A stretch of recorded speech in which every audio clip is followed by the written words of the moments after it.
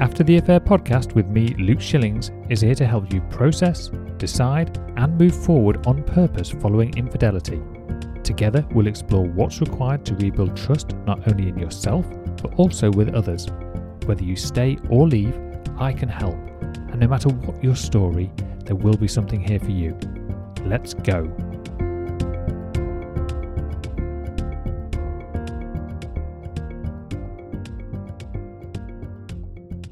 Hello and welcome to episode number 45 of the After the Affair podcast with myself, Luke Shillings. There are few things less pleasant than a smell that just lingers, just one of these bad smells that just seems to hang around and you can't get rid of. There's several that I can think of throughout my life. One was when I worked in the hospitality industry, and well, there'd be two parts actually. One was the smoke from when people used to be able to smoke inside in pubs and restaurants.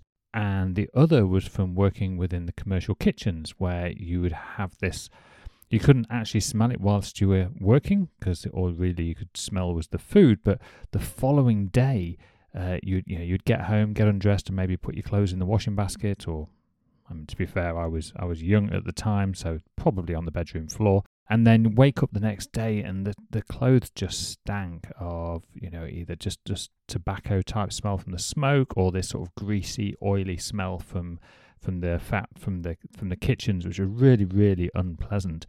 And then another one that sticks out in my mind was I'd had this Austin Metro, again, some time ago now. It was a funny little car, but I kind of loved it. And some milk got spilt in the back, and it ended up going into the carpet. And I don't think I really noticed it initially, but then I don't know whether you've ever smelt off milk, but this almost ingrained itself in the fabric of the vehicle, and it was irremovable. There was just nothing I could do. No amount of cleaning, scrubbing, anything could not get rid of this smell. It remained there right up until the day that I finally scrapped the vehicle. There's another thing that has the same kind of essence as a bad smell, and it's not technically a smell, but it's the sight or the reminder of the affair partner. I seem to see the affair partner from my own infidelity story way more regularly than I would like to. This is in part because he lives very close to where my kids and my ex-wife live, so I visit obviously very, very regularly. And I will see him probably 2 to 4 times a week on average. Not to speak to, but certainly within speaking distance on multiple occasions. Sometimes just as I'm driving down the road and he's coming along the path, and the temptation to just swerve and make that problem go away would, I'm not saying that those thoughts don't exist underlying. Obviously, I'm not recommending that as an approach, as I've heard that prison life is not that much fun. So, however, joking aside, and I know I say joking, but I know that many listening who have been in this situation, or maybe even are in this situation, these thoughts can feel very visceral. They can feel very strong. And I certainly remember a few years ago, shortly after the affair, that's how I felt. I really did want to do harm, and it was probably my calm nature to some extent, and my desire to, be a good role model to my children, and to maintain a really solid co-parenting relationship with their mother. And also because I also didn't actually want to go to prison or suffer any of the consequences that something like that might bring along. Another element that I found quite difficult to handle in the early days was when the affair partner was still in the relationship with my then ex-wife, or my now ex-wife. And of course, we have children together. So having him gradually integrate into their lives, although subtly at first, it was a very, very challenging time. Something that I was not comfortable with. And there was a really strong internal force coming from me that would sometimes give me the ideas to act irrationally and try and win things and play silly little games and try and manipulate and control. And I did my absolute best to not act on those things as much as I could. I'm not saying that anything didn't slip through the net, but generally speaking, I believe that I was able to keep it to a level that I can at least, sit here today and talk back to you about that time and feel okay about. I feel like I showed up how I wanted to in that situation, all things considered. But it was certainly a very, very challenging time. In some respects, fortunately, perhaps, the relationship that my wife was having with this guy lasted for, I don't know, maybe a year, I think, in total, something like that. So that problem in itself did eventually go away for me. So I suppose there was three elements. One is the first that your husband or your wife is now in a relationship with another person. They've taken that role. That's difficult in itself. Then there's the element that the affair partner is maybe now becoming integrated into your existing life. And even if you haven't got children, it might just be through friends or family members. Or, I had a good relationship with and still do, in fact, have a good relationship with my in-laws or my ex-in-laws. These kinds of things that you don't necessarily think about to begin with, but over time, you feel like you've been ejected in every sense of the word, even though you were, in terms of the infidelity specifically, were innocent, let's say. Then, of course, there's this aftermath. Even once that has all gone and that has moved away and you've healed and you've forgiven and you've moved forward, it doesn't mean that those reminders can't still happen. As we've already established, dealing with the affair partner post-infidelity can be challenging for several reasons. First, the presence or reminder of the affair partner can trigger those intense emotions. The anger, betrayal, jealousy, or sadness, as they are just a symbol of the infidelity that occurred. It's like a constant reminder. This is especially difficult when the affair partner is still involved in some way or lives physically nearby, like I've just mentioned, and this can feel like a constant reminder of that betrayal. Secondly, it can create a sense of confusion or uncertainty about your own identity and your own self-worth, leaving us with questions like, well, wasn't I good enough? Or what do they have that I don't? And then finally, it can make it harder just to move on when you're being frequently reminded of the affair. We attach these memories to this person. We attach these memories to certain things, even certain things that have happened within the relationship before the affair happened, that just all serve as little reminders of what we've lost and what we had and what we no longer have. But these are all just stories. So the first thing I want to say here is it's okay. It's okay to feel the way you do. It's okay to feel frustration and jealousy and sadness and anger and betrayal. You can feel those emotions. There's nothing wrong with that experience. Your feelings are valid, and I want you to know that you're not alone in this struggle. It's okay to feel the way you do because your feelings are a natural and normal response to a deeply painful situation. Infidelity is a significant breach of trust, and it's natural to experience a range of emotions as you process what has happened. It's important to remember that everyone's healing journey is unique, and your feelings are valid, regardless of their intensity or their duration. By acknowledging your emotions and allowing yourself to experience them without judgment, you can start to process the betrayal and move forward towards healing. One of the things that I've learned from my own journey, and it's also something that I help my clients see, is that we cannot control the actions and the behaviours of other people. We can't force them to move house or to not show up in certain places, or we don't bump into them in the supermarket. Those things can and will happen. We may also come into contact with these people at social events, at family gatherings, parties, birthdays and things where both partners have been invited because of the mutual connections that they have. Or perhaps we just see photos and things on social media that just trigger and remind us that our situation has changed. We're not in the life or role that we once were, and now somebody else is in some way taken on some of that responsibility. But what we can do is we can control how we think about it. We control how we feel about it, even though it often doesn't seem that way. And we, of course, can control our actions and our reactions. Now, no one, and myself included, are not saying that that's easy. In fact, it's often far from it, but it is well within our power. And simply knowing that you have that control, that you are ultimately the author of your own story, you are the one that turns each page, you are the one that writes the next chapter.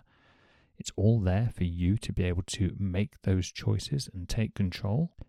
Then that can reintroduce a significant level of autonomy back into your own relationship and know that you are no longer a victim to these other people's behaviours. A useful strategy is to consciously shift your focus from the affair partner back to yourself. Ask yourself, what can I do to take care of myself in this situation? Remember, self-care isn't just about spa days, bubble baths, days out with the lads. It's about making choices that protect your emotional, mental, and your physical well-being. It's getting enough sleep, it's eating, it's going out for walks, it's being with nature, it's being present, it's being aware, it's appreciating your family and your friends, and just being alive. And when we're reminded of the affair, especially after the affair partner is in close proximity, it can trigger a flood of emotions, but this is normal. But it's crucial not to dwell on those reminders or give them more power over your life than they deserve. This might sometimes involve changing some routines or habits, seeking support from friends, family, or professional. Now, I'm not suggesting that you change everything in your life to fit around the inconvenience, let's say, of the affair partner in this case. You shouldn't necessarily have to move house or change job or change all of your social settings or friends or all of the other things that you could potentially modify as a result of this. But if there are certain things that you can remove that are relatively harmless and ease you psychologically, ease your emotional experience, then why not choose those? If it is a case of taking a different route to work so that you don't drive past the house or the thing that you see every day that reminds you, then just do it. Why put yourself through that unnecessary pain? Maybe there'll be a day where you can and you do feel more ready to go and face that and see how you feel. And often actually, it can be in that seeing, in that constant re-trigger that can give you a great point of reference in terms of how you're doing on your healing journey. But when you're faced with it all the time, it's impossible to notice anything. If anything, you'll gradually get worse, not better. There's an interesting balance here. Sometimes, because we are responsible for our own thinking, and therefore we are responsible for how we feel, and we're responsible for how we therefore act, it can sometimes feel, when we're not doing those things, that gives us an excuse to beat ourselves up about it. That, oh well, I'm not doing it good enough. I can't even do this. Not only was I not good enough in the relationship, I now can't even heal myself, even though I understand it. I've been listening to this for ages and I still can't figure it out. This idea, though, this self-sabotage that we sometimes do to ourselves, is all about expectation. It's about assuming that healing is a linear process, and of course it's not. It's when we think that tomorrow is going to be better than today. And that's the same rule that we apply for every day, as though every next day is going to be better than the previous. And that might sound like a nice goal. The reality is life just doesn't work that way. There are going to be some days that are better than others, and there are going to be some days that are worse. So don't judge yourself harshly for these rough days that come along. It is okay to grieve. It's okay to feel the loss. It's okay to feel the pain. These feelings, in fact, are a testament to your ability to love and trust. And even though these attributes were perhaps arguably taken for granted by your ex-partner, they make you who you are. And that's a person who's capable of deep connection and significant commitment to the journey of doing the hard thing to get better. And that's exactly what you're doing right now. And that's exactly the journey that I'm helping the people that I work with do as well. If I think about bringing it back to the affair partner in my relationship, I see this guy, like I said, quite regularly. How do I feel about it now?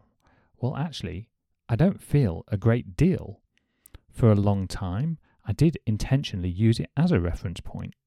So when I did see him, or I drove past the house, or there was something that reminded me, it would give me a sensation, a feeling to begin with that was really intense and really visceral. And sometimes I get upset, sometimes I get angry, sometimes I just wanted to run away, sometimes I just, I was maybe going to see the kids and it made me want to just turn around and drive the other way. But then over time, I was able to notice the change in how I was feeling every time I saw it or I saw him. And it made me really acknowledge how much progress I'd made.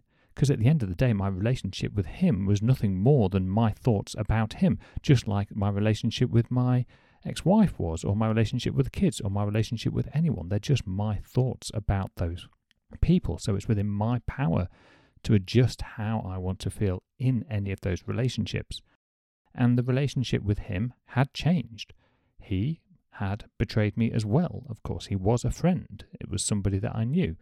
But feeling anger or hatred or betrayal towards him and vengeance were not useful. I was the only person experiencing it. He was just living his life. He probably didn't care. Well, he certainly didn't know what it was that I felt. And even if I'd told him, even if I'd let him know in some way, I mean, really, what impact would that have actually had?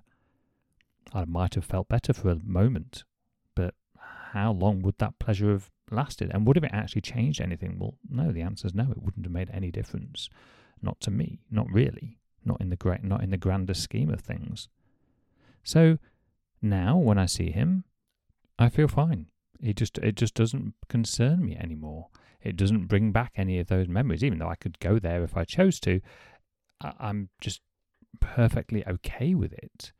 I actually have quite a lot of compassion and quite a lot of understanding, and I suppose you could say forgiveness in some respects, because again, by me holding on to those emotions, it was only me that was feeling any of that. It was me that was carrying the burden, not him.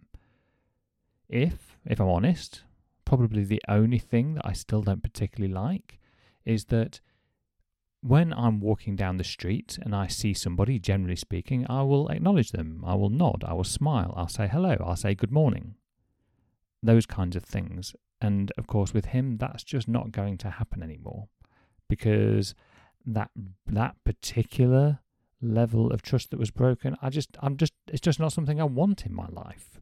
It's not because I'm afraid of anything. It's not because I'm afraid that if I were to let him back into my life, even if that was an option, that he would betray me again. It's just that I just don't want that for me. He can live his life fine, and I hope that he's happy. I hope he eventually finds what it is that he's looking for in his life, and hopefully he can do that in a way that doesn't involve, damaging another relationship.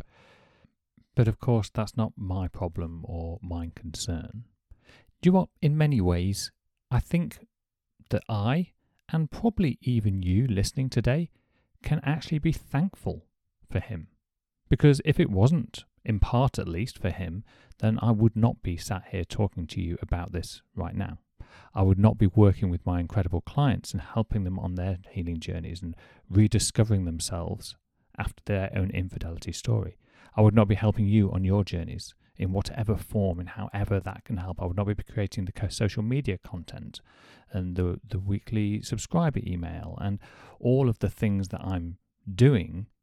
My life has completely changed as a result of his and, of course, my wife's actions that have created something so much better. Now, don't get me wrong, I take full responsibility for that. I could have gone in a very different direction, and I have chosen not to. I've chosen to use the experience to pivot and make something so much better from it. And I know that can be true for every single person who's experienced the same thing. I absolutely believe that 100%. You have the power to change your story. There's no one knows what that's going to look like. Nobody knows. I still don't know what my tomorrow looks like. Not really. Of course, I have plans, I have goals, and I have dreams. But as I have evidenced so many times in my own life, and you, I'm sure, will have experienced the same, we don't know what comes tomorrow. But we do have the ability to make the choices today, anyway, regardless. So I want to remind you that no matter how difficult the situation may be, remember that you're more resilient than you realize. You have the power to navigate through this, to grow and to find happiness again. And if you want any help with it, you know exactly where I am. You can visit lifecoachluke.com. You can contact me directly at luke@lifecoachluke.com. And we can be talking in no time if you would like me to help you. It's no obligation. I offer 30-minute free calls to anybody that's going through this situation.